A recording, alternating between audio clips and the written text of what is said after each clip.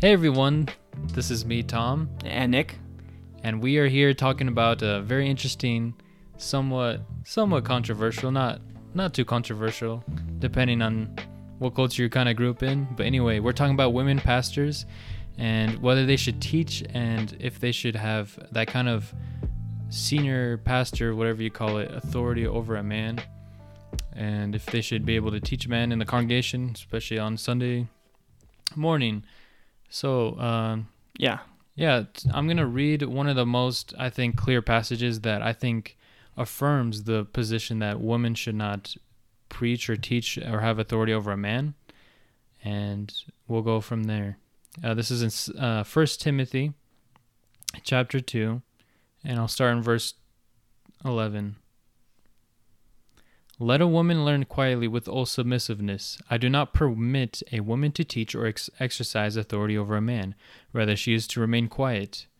For Adam was formed first, then Eve, and Adam was not deceived, but the woman was deceived and became a transgressor. Yet she will be saved through childbearing if they continue in faith and love and holiness with self-control. This passage is really clear to some and really unclear to other people. And it seems that a lot of times when we run into the issue of women teaching and pastoral ministry and things like that, this passage gets dissected. And a lot of people say, well, it seems kind of demeaning to women, especially where Paul addresses the fact that Eve was deceived, right? And she will be saved through childbearing if she continues in faith and love and holiness. A lot of people point to that and say it can't mean that women are somehow lesser because all people are equal in Christ. In Galatians, did you want to mention something about that? I think we talked about that before. That Galatians is like the passage a lot of people go to for the view of egalitarianism. And before we get to that, you can open that passage up. Egalitarianism is essentially the position that both men and women are equal, and they are able to participate in the same roles in the church and ministry, versus the word complementarianism as a traditional view where women are not capable or able to hold any eldership office or able to teach or preach on Sunday. And those are just the definitions to those words if we use them so people know. Yeah, and so this is often the passage that people go to on the egalitarian position side. They'll say, well, what about Galatians 3:28, where it says, there is neither Jew nor Greek, there is neither slave nor free, there's no male and female, for you are all in Christ Jesus. Yeah. And Tom, what is that addressing? Like, what's the context of that passage?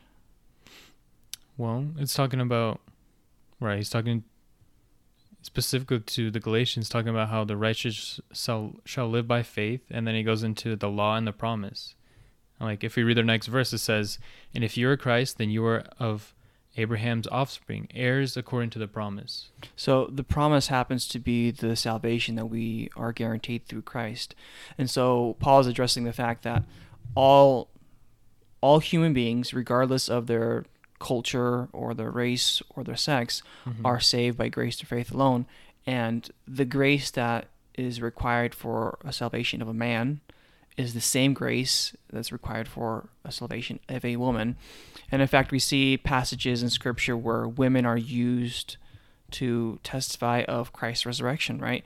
The first person to know about that and to tell the disciples about Christ's resurrection was a woman. Christ speaks to the woman at the well, and she goes and proclaims what has occurred to her at the well, and she kind of gathers the people around, and she was kind of an evangelist to her village. There are instances where God uses women to proclaim the gospel in the world. But here in 2 Timothy, Paul's not talking about those instances. Yeah, right? 1 Timothy, chapter 2, my apologies. He's talking about the context of the church in the congregation. And once the church was established at Pentecost, there are certain ways that God shapes and forms the church. And he references not just the capabilities of women or the abilities to learn or be educated or even the ability to, project your voice. Paul specifically says the reason women should not hold any authority over a man or exercise any authority or even teach him, but rather to remain quiet. What does he reference? He references the very beginning. He references Adam and Eve. For Adam was formed first, and it wasn't Adam who was deceived, but the woman, and became a transgressor. So you're saying this has nothing to do with ability, but more with your role that God has ordained, right? Yeah, and that's why he says that women should be saved through childbearing. Now, I think that if you go out into the world, even the evangelical world, who kind of are soaking up the culture right now, the more offensive verse is not the fact that women are to remain quiet at the church. The more offensive verse is the fact that women will be saved through childbearing, right? And a lot of people say, well, that can't possibly mean that women are not to hold a role in the church in regards to leadership, is because we're saved through Christ. We're not saved through any of our works, right? But that's not what Paul is talking about here. The reason Paul references Adam and Eve is because when God created human beings, he created us with specific roles that are innate and intrinsic in men and in women, right? In Genesis, it talks about the fact that Adam was created, and then Eve was created as a helper for him. And I every time I think about these roles, I think about the simple fact that if me and my wife come up to a dangerous situation, it's late at night, and some man comes up to us and tries to harass us or potentially rob us or to mug us, it would be as though the roles were reversed. I would say that, so picture that, right? A man's trying to mug us. Yeah. Now picture a woman going up on stage and preaching on Sunday or holding a leadership. It would be as though I would take my wife in that situation and put her in front of me and hide behind her as we're being mugged, right? What's my role in that situation? It's to protect my wife, right? That's the role God designed me for. Yeah. That's the right place for me to be. Yeah. And right. So when it comes to, and it says you should not have authority over a woman, and in the context of over a man, right? Yeah, and in context of a woman, I do not permit a woman to teach or exercise authority over a man. There's almost like there's a truth that there is an authority that comes from the word, right? When you teach the word of God. Yeah, when you reference the New Testament, what was the authority that all believers had? It was the Old Testament. So authority wasn't held necessarily in one particular individual, like an appointed priest or someone who was a shepherd. The authority for that shepherd actually came through God himself in the word that was preached. Yeah, so the authority doesn't come from the actual man or the person preaching the word. It's the word that has authority. Yeah, but God orchestrates a hierarchy in this world. Like, you can't deny God's creation. Yeah. This is the reason why women can't preach or teach. Is not, even if you have a woman that's more educated, more qualified in regards to knowledge, maybe she's a better orator, she speaks well, and there's a man in the congregation, it is anti-God's order to allow the woman to possess the role of the man. It would be as offensive as if I would to put my wife in front of me and shield me from the mugger and hide behind her. You are doing the exact same thing when you're putting a woman in a pulpit. You're not empowering her. You're putting in a place where she doesn't belong in regards to God's designed order. And the reason that's true is because the contrast that Paul makes is not that women should keep silent and just stay there or do some house chores. He specifically references the only thing that women are capable of that men are not of, physically. It's childbearing, right? Yeah. He goes to the very foundational purpose of women, and that's to have children and raise them up. That is the role that God designed them for. And some people will argue, well, that's demeaning to women, right? Like, you are actually making a woman a second-class citizen. You're making a woman someone who you look down upon.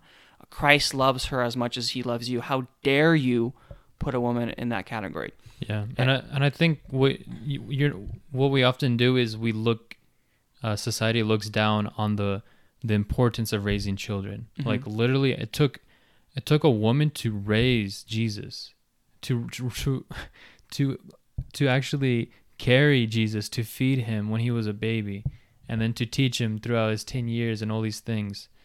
And it takes such a great role. But I want to just make some kind of like points to say that we are not saying that women can't teach at all, because in Titus, right, it says that a woman is to teach younger women, and also says that obviously to teach is in a different context versus sharing the gospel or something like that. Obviously we wouldn't say women can't share the gospel. Yeah, of course, because women are, again, created to bear children. Yeah. But doing it faithfully, meaning that there is also the duty of not only bearing the child, but raising them up. And I think, some people argue, well, isn't if a woman is teaching a teenager, isn't that all technically a man? She's not supposed to teach him.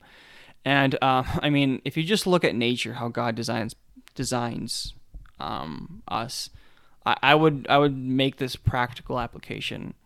At the point where the teenager should protect his mom versus the mom protecting the teenager, that's when that teenager becomes a man. There is clear and blatant signs where someone who's a child is no longer a child. They become a human being and a grown adult. And that places a structure and order where God designed the family in order to actually allow men and women to play the roles that God put for them very well and find true happiness and true meaning in life. Because the reason this passage is so important, not only in the church but the world, is because the whole craziness with transgenderism, non-binary pronouns, and all of that mess, that is being contributed to by the church when we decide to erase the God-given roles that were placed in Scripture. When we, loosen the terms, like, there's downstream effects. Because if we say, well, what are women for? Well, they could play exactly the same role as a man, minus the fact that they can't produce children. Men can't produce children. Right. You're losing what a woman is. Yeah, and the cool thing, at least the good thing, is, right, that a lot of Christians who say that women can preach on Sunday and teach men, is that a lot of them would still say that women is to, right, submit to a man in the family. Right, so they wouldn't give up the family structure. They would say that the church is now different. Like, yeah, that women, if they're capable and if God leads them to, this path of ministry, that they should be allowed to. But again, I bring up the natural order. If you and your wife come up with a mugger, there's no situation in which you'll hide behind your wife and let her defend you rather than you defending her. And that's simply the creation order that God has placed. You have a role to play as a man, and that role happens to pertain to a lot of things, and especially in the church, being in leadership, being elders, and being teachers. Yeah, women don't hold that role. Yeah, and if we keep on reading in 1 Timothy, when it talks about the qualifications for deacons, and then it talks about elders or overseers, we'll use that interchangeably, like overseer, bishop, or elder. There's a distinction where it's interesting. The lists are almost exactly the same. Yeah. But what's the distinction? An elder must be able to teach.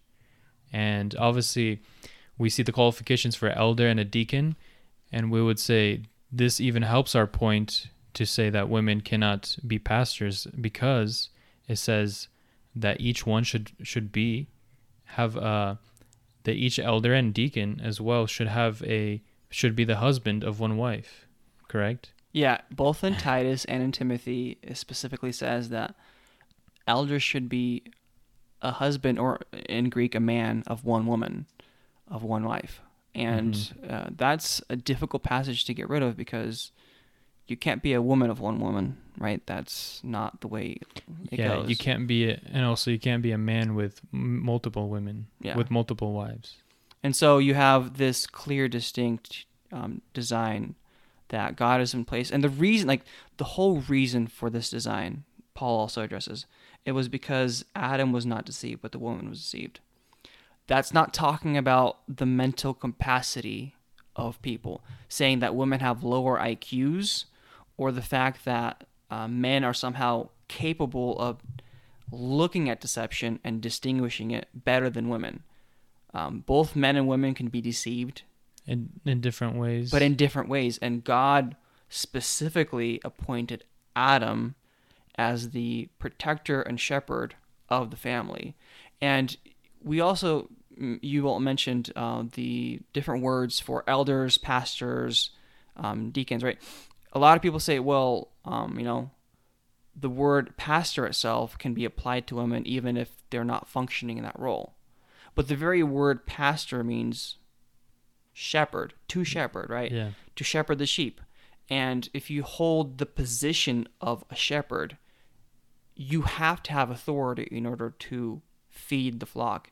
And so that breaks apart as well. Yeah, then it feels just like we're changing definitions of like, well, no, we're talking about the Bible. Let's talk about what the Bible actually means. Yeah, a lot of times this argument falls into semantic arguments, like this word means this and this word means that. Yeah, and we could even have that with different types of topics, when we talk about spiritual gifts. Yeah. Like what is the gift of prophecy, or what is tongues, or the gift versus what does it mean to be a prophet versus having the gift of prophecy or something like that, But what are your thoughts on like in this context, when someone brings up like but me as a woman, I'm saying if I was as a woman, I'm not saying I am.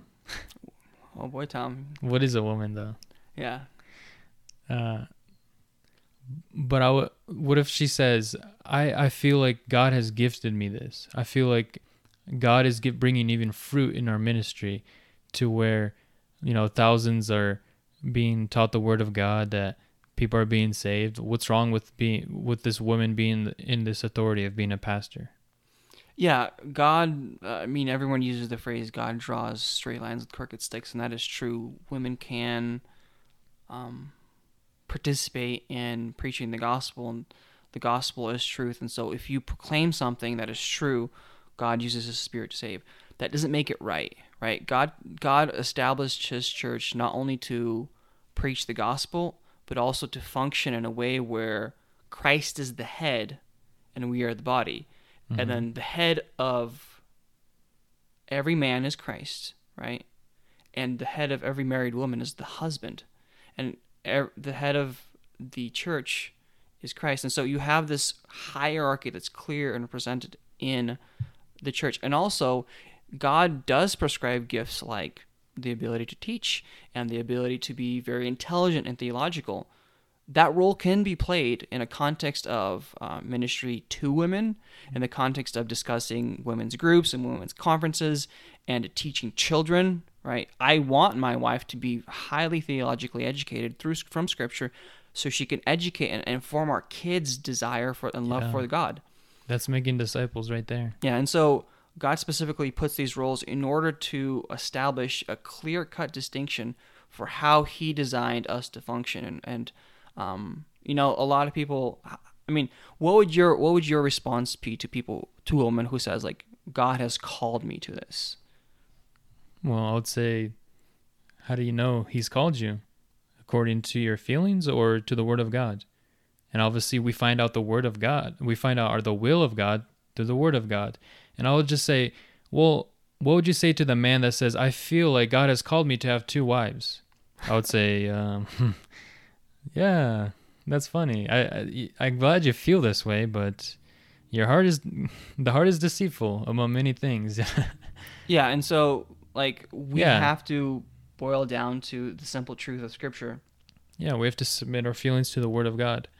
And unfortunately, in this society has I feel like a huge influence and pressure, against the church.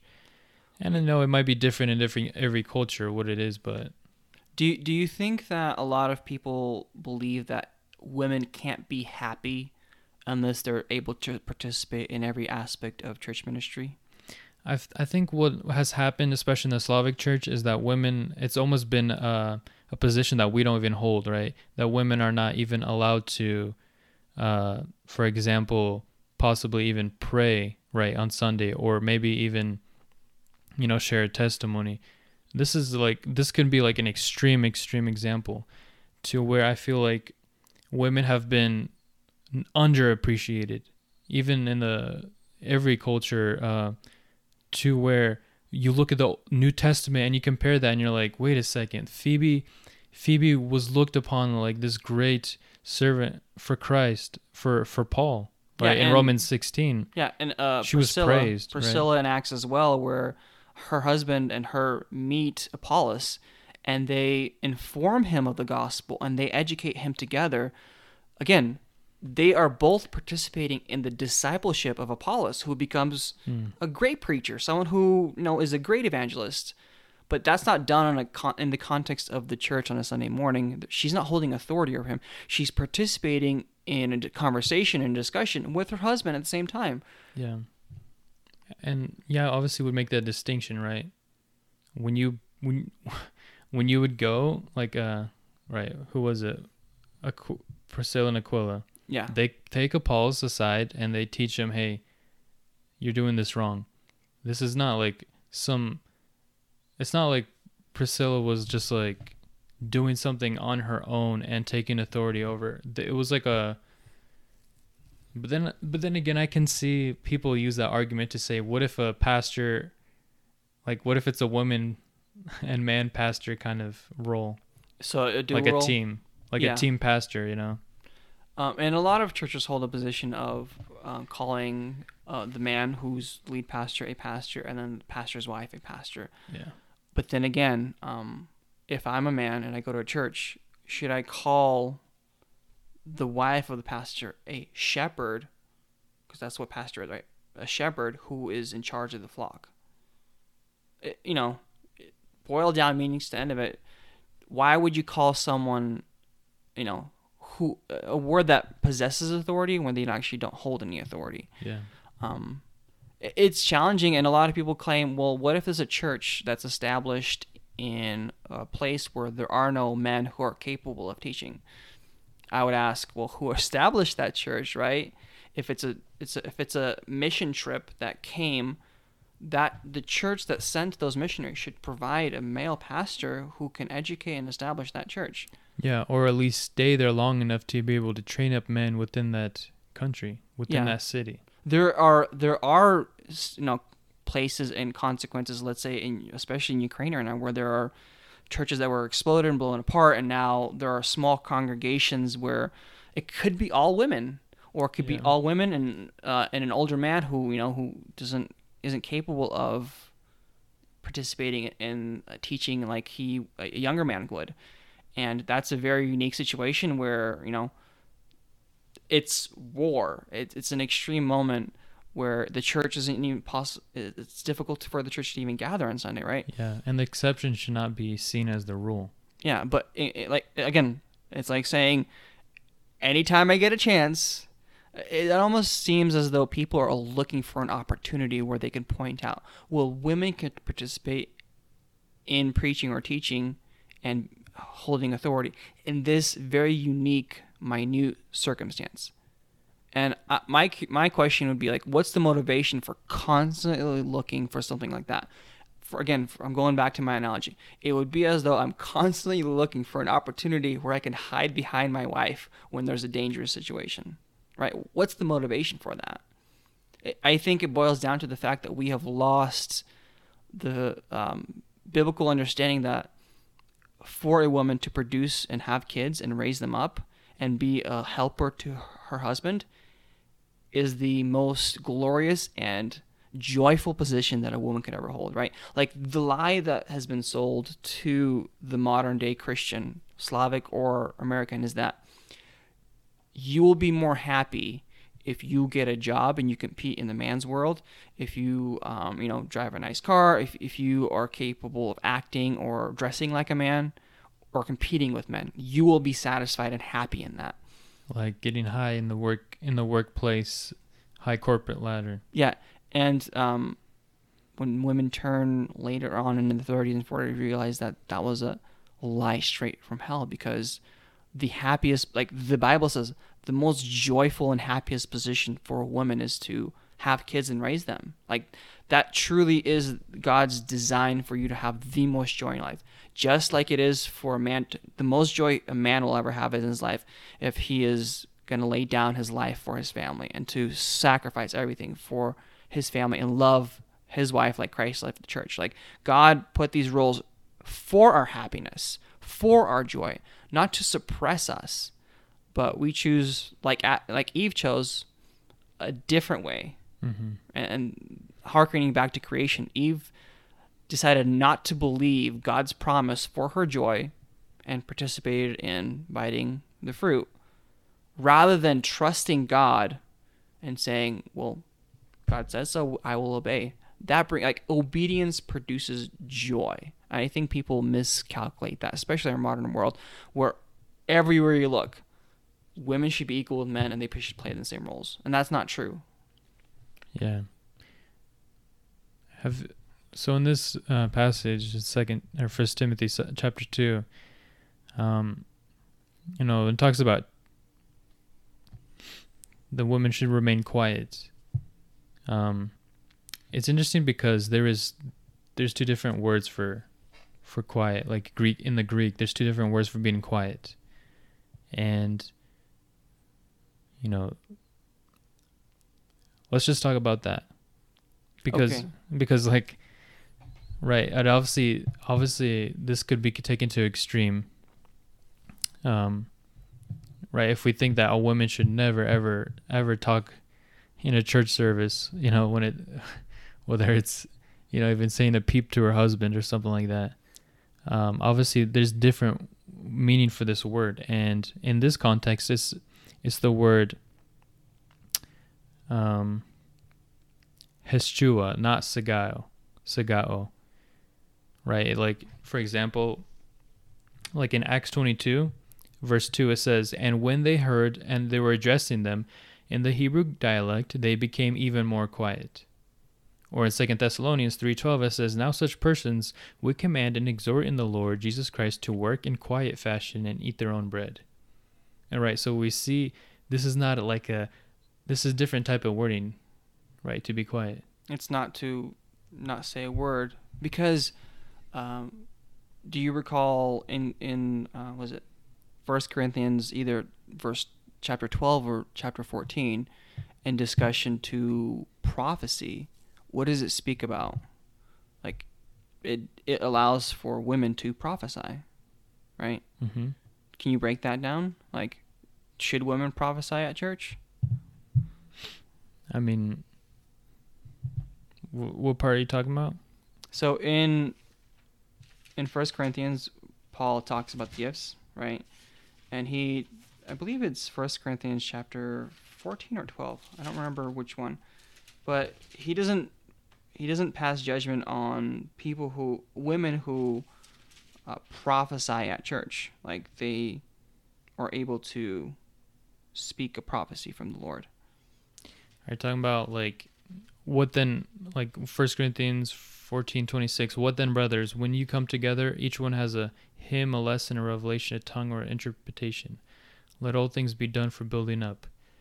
If anyone speak in a tongue, let there be 2 or 3 at most, and in turn, and let someone interpret. Mm-hmm. But if there's no one to interpret, let each one keep silent in church, and him speak to himself and to God." Are you talking about that? I believe so. Let me find it real quick. Yeah. Orderly worship, right? That's what you just read. I know in some Bible translation it says, "What then, brothers and sisters?" Mm. So it's not a brothers is addressing, right, both the men and women. Well, I guess my whole point was trying to figure out is, let's say there is a Sunday morning service and you go to a charismatic church or a church that participates in prophecy and prayer and speaking in tongues and interpretation of tongues. Oh, I think I know what you're talking about, when a woman is prophesying. Yeah, well, a woman is prophesying, or let's say interpreting tongues. My whole question is that a different kind of authority or a different kind of speech rather than... Is that where it's talking about head coverings? Yeah. Because, I do not permit a woman to pray or... Mm-hmm. Yeah, I think that's 1 Corinthians 11.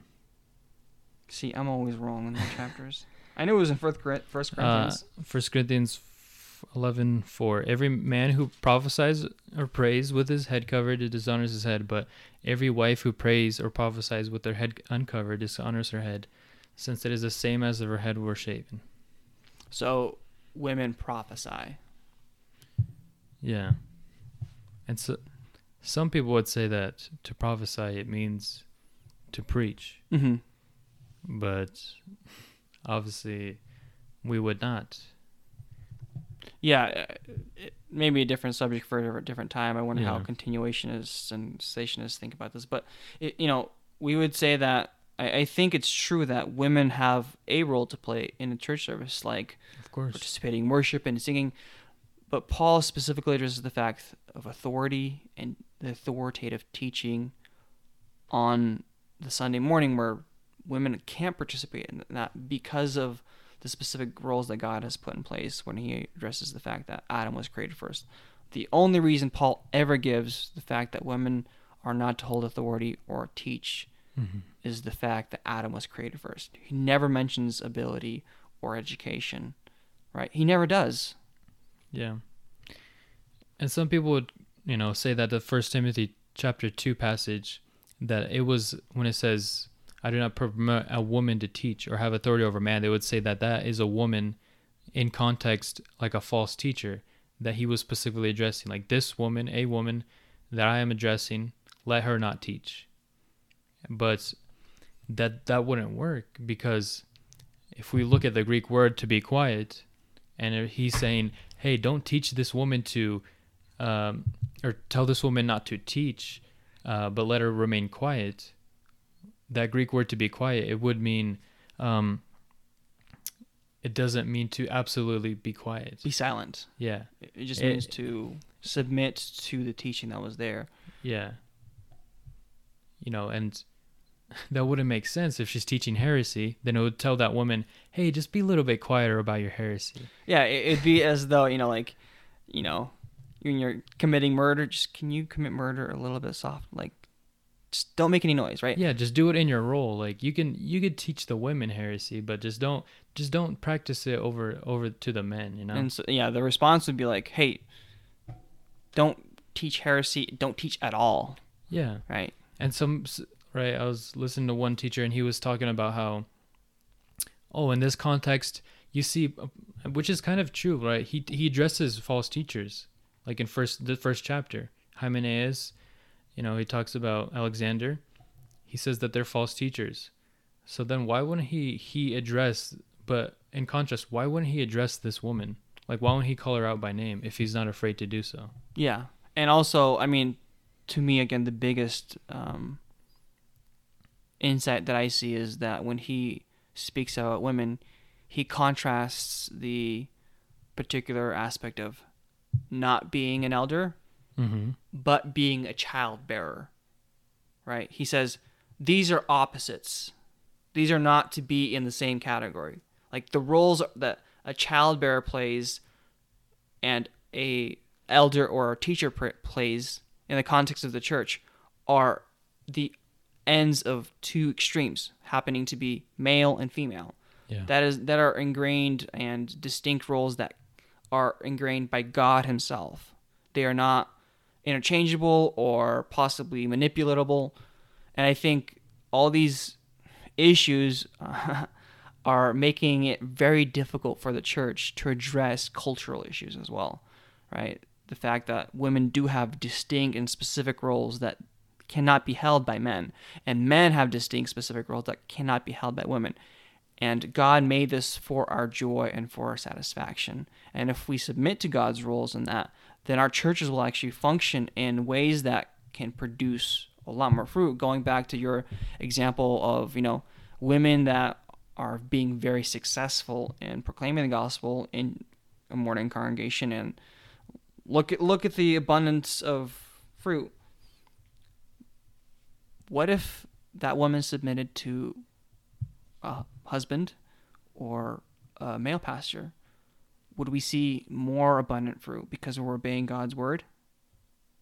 I mean, Yeah. Scripture would point to something like that, right? Yeah. And what would your objection be to someone that says like, oh, but God used women as leaders in the Old Testament. They were prophets. I don't believe there was a single woman prophet in regards to like minor or major prophets. There was one woman judge, right? Yeah. Deborah. And that entire story, if you read it, is actually the humiliation of Israel. And simply put, the downfall and Israel was in a horrible place at the time. And it was a judgment of God that they had a woman judge. Yeah. Not that she was somehow evil or misconstrued, but she was she was the testament that God was judging Israel. Yeah. Well, it is. I would actually show you some. There is actually some verses that I think it would show that there was a few women prophets. Oh, I mean, yeah. Yeah, I'm saying like in the New Testament has daughters. You're not saying the same authority, right? Yeah, the New Testament has multiple passages where it talks about women prophesying. Yeah. But there are no actual roles that were taken up by women in regards to prophets in the Old Testament that had any scriptural contribution, right? I find it fascinating that out of all the books, 66 books of the Bible, every single author happens to be a male. Yeah. And Matt Slick says that there was over 700 names of priests and none of them were women. Right, taking up the huge authority of the sacrifice of the Levitical. Do you think order. that the Old Testament is a foundation for the New Testament in regards to worship, in regards to women not participating in worship, and obviously we don't participate in all of the ritual sacrifices and all the ritual washings and all the specific things that the Jews participated in for worship, but do you think that's like a foundation that God establishes that men were to go into the Holy of Holies. The high priest was to go and sprinkle blood on the mercy seat. Do you think that holds a foundation for the New Testament in regards to the church? It would depend on what you mean, because for the most part, yes, but also when you like, for example, you take the woman example of Phoebe, or I'm not Phoebe, sorry, Deborah, right? The judge. That doesn't really contrast into being an elder. She was a leader of a nation, of Israel. We could talk about this later, but that might have to do with more of a debate. Like, should a woman be the leader or the president of the U.S.? I mean, that's a very good point, because Paul never says that women can't be CEOs of companies or they can't be presidents or prime ministers.